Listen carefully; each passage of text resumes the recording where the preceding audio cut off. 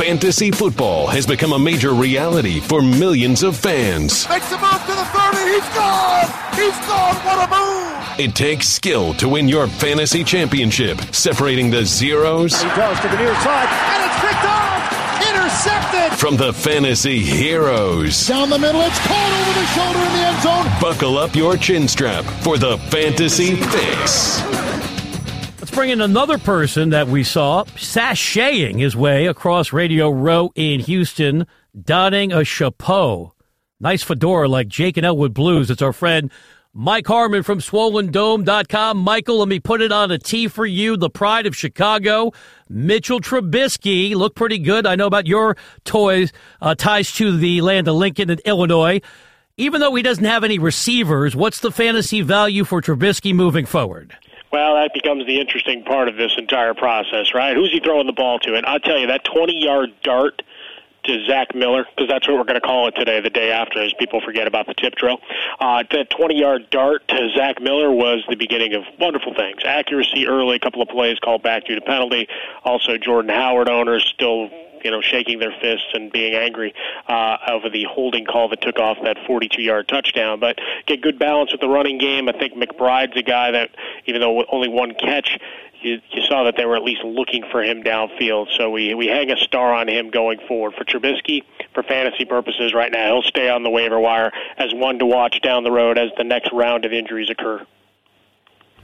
Mike, when you look at what Cam Newton has been able to do over some time, especially in key moments of the game, he's going to Greg Olsen a lot. But being that he is sidelining, Ed Dickson has come in and had a breakout game.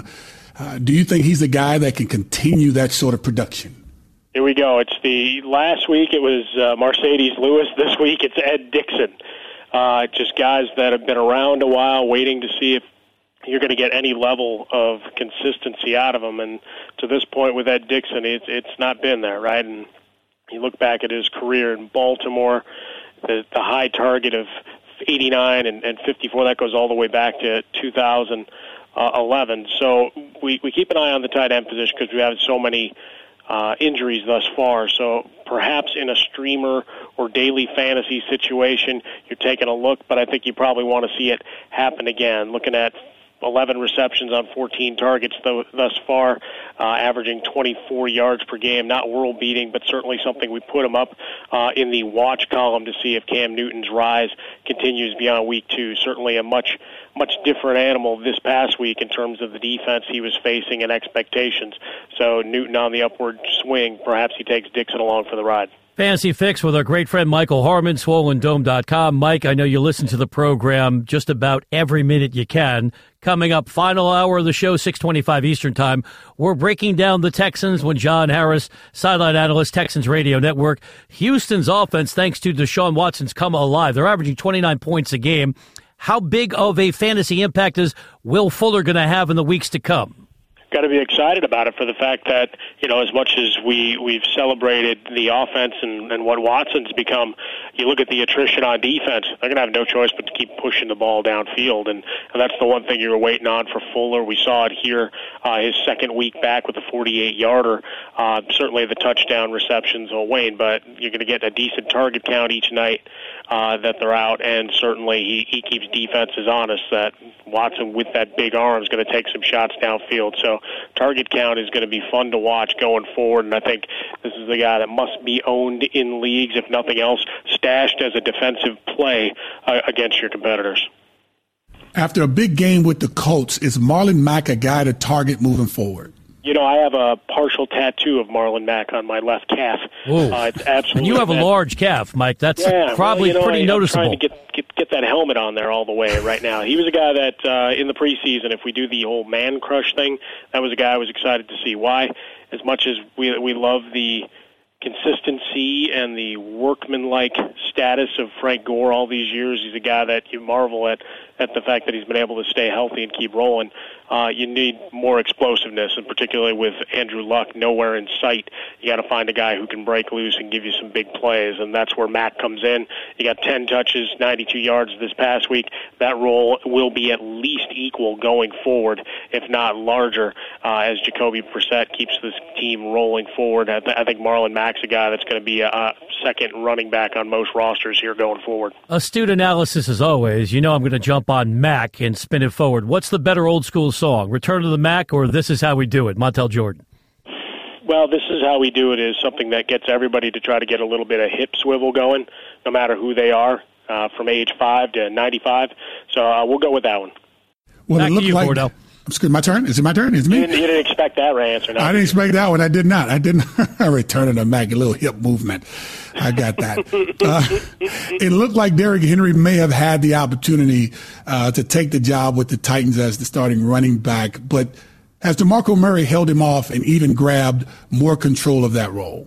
Well, that's going to be interesting to watch going forward as we wait week to week as to how quickly Marcus Mariota gets back in the mix because, well, you're going to look at a lot of two-step, and when you go to the second quarterback, I think that's where the veteran running back gets his nod and keeps rolling. So, with DeMarco Murray, you limit his touches, bits and pieces, and what we're seeing right now is an odds and even type thing in terms of his carry count.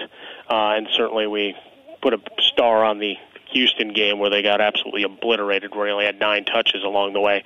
But certainly not the number one running back everybody anticipated. The yards per carry average has been vacillating. So we'll look at him as a high-end 2, but still very curious to see how Henry's worked in as the season goes on because Murray's not going to be able to run the ball 15 to 20 times a game. Talking fantasy football with one of the best in the business, Michael Harmon, SwollenDome.com. Mike Cordell's a fantasy analyst, and he doesn't even know it. I mentioned we had a conversation with Aaron Jones, one of 82 people we spoke to that week on Radio Row in Houston. Cordell Googled him as we were chatting, pulled up some tape of what he did at UTEP, and he liked his running style. So Cordell knew even before he was in the NFL, Jones was going to be impactful. Are you going to keep him, or do you stash him over on the waiver wire when Ty Montgomery comes back? No, he's going to have a role even when Montgomery comes back. So too much explosiveness and the ability between the tackles through his 2 games that he's played. Amazingly, coming into the waiver wires that'll clear later on tonight into Wednesday, he's still available in almost 40% of leagues, which is absolutely amazing given the expectations and the high number that all the prognosticators put on that Dallas-Green Bay game that you'd see enough touches and opportunities for him. So I was surprised he didn't get a much bigger play on the wire. I suspect that ends when waivers clear tonight, regardless of whether Ty Montgomery comes back, because you're not going to rush him back with multiple broken ribs. You'll see more of Jones at least for the next couple of weeks, and certainly where the state of running backs are. We're talking about Murray. We're talking about other players scuffling and not having that consistency of workload, at least in Green Bay. They're putting up points. When you think about the Giants, I mean, this past weekend, it was like the receivers on the outside were dropping like flies. And Odell Beckham, of course, with his injury, he's out pretty much for the year. Is there a receiver on the Giants roster now that is even worth owning? Well, I'm putting the preemptive strike in for either T.O. or Ochocinco just so I can have some entertainment. It's Evan Ingram and nobody else. Because, Eli Manning's got a neck thing. We may be seeing Geno Smith here before it's all said and done. This is one that, at this point, we're taking a couple of weeks to see if somebody emerges as at least a guy garnering targets, because we can't predict the outcome, but as long as you're getting a sizable workload on a week-to-week basis, we go with the old blind squirrel finds a nut theory of things. So, for now, it's Evan Ingram with his target count, and even this past week, 0 for 4, but prior to that, 4 or more catches, 4 straight games. We'll put him on the board, and everything else, just grab your popcorn and watch something else. Michael, great information as always. I'm trying to get that image of you swiveling your hips out of my mind, but I'll play along. I mean, it really does. It's like a clock, right? And now I've hypnotized you, and I'm ready to take over the world. Johnny Wishbone, I've been hypnotized. What's the better song heading into the weekend? Johnny Kemp, Friday Night Just Got Paid, or Everybody's Working for the Weekend, Loverboy? Loverboy. No, the answer Sure was not just got Johnny paid? Kemp. Johnny Friday Kemp. night? That's when you get paid on Fridays, right? It's either that or it's 5 o'clock somewhere if you want to throw in the great drinking songs of Jimmy Buffett along the way. That's why you're the best. Thank you, Michael. Peace and love. See you guys next week.